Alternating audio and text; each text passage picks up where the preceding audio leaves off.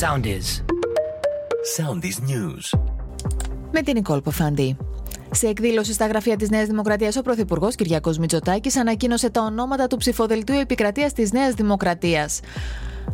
Επικεφαλής του ψηφοδελτίου επικρατείας είναι η Ειρήνη Αγαπηδάκη. Στη δεύτερη θέση ο Θεόδωρος Κυλακάκης, στην τρίτη ο Χρήστος Τηλιανίδης, στην τέταρτη εκλόγιμη θέση η Ιωάννα Λιτρίβη, στην πέμπτη θέση ο Γιώργος Σταμάτης.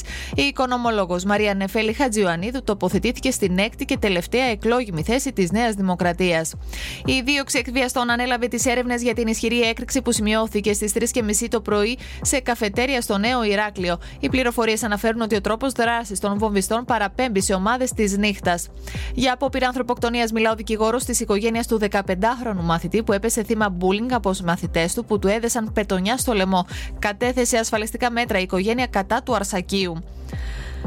Στην αεροπορική βάση Ελευσίνας έφτασε το βράδυ χθες λίγο μετά τις 9 το μεταγωγικό αεροσκάφος 130, το οποίο μετέφερε στην Ελλάδα από το Σουδάν 39 ανθρώπους που απεγκλωβίστηκαν. Ανάμεσα στα άτομα αυτά είναι και 20 Έλληνες και μέλη οικογενειών τους.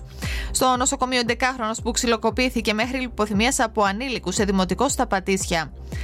Τουλάχιστον 11 άνθρωποι έχασαν τη ζωή τους κι άλλος ένας αγνοείται ακόμη μετά την ανατροπή φεριμπότ στα ανοιχτά της ανατολικής ακτής της Σουμάτρας. Ακολουθήστε μας στο Soundis, στο Spotify, στο Apple Podcasts και στο Google Podcasts.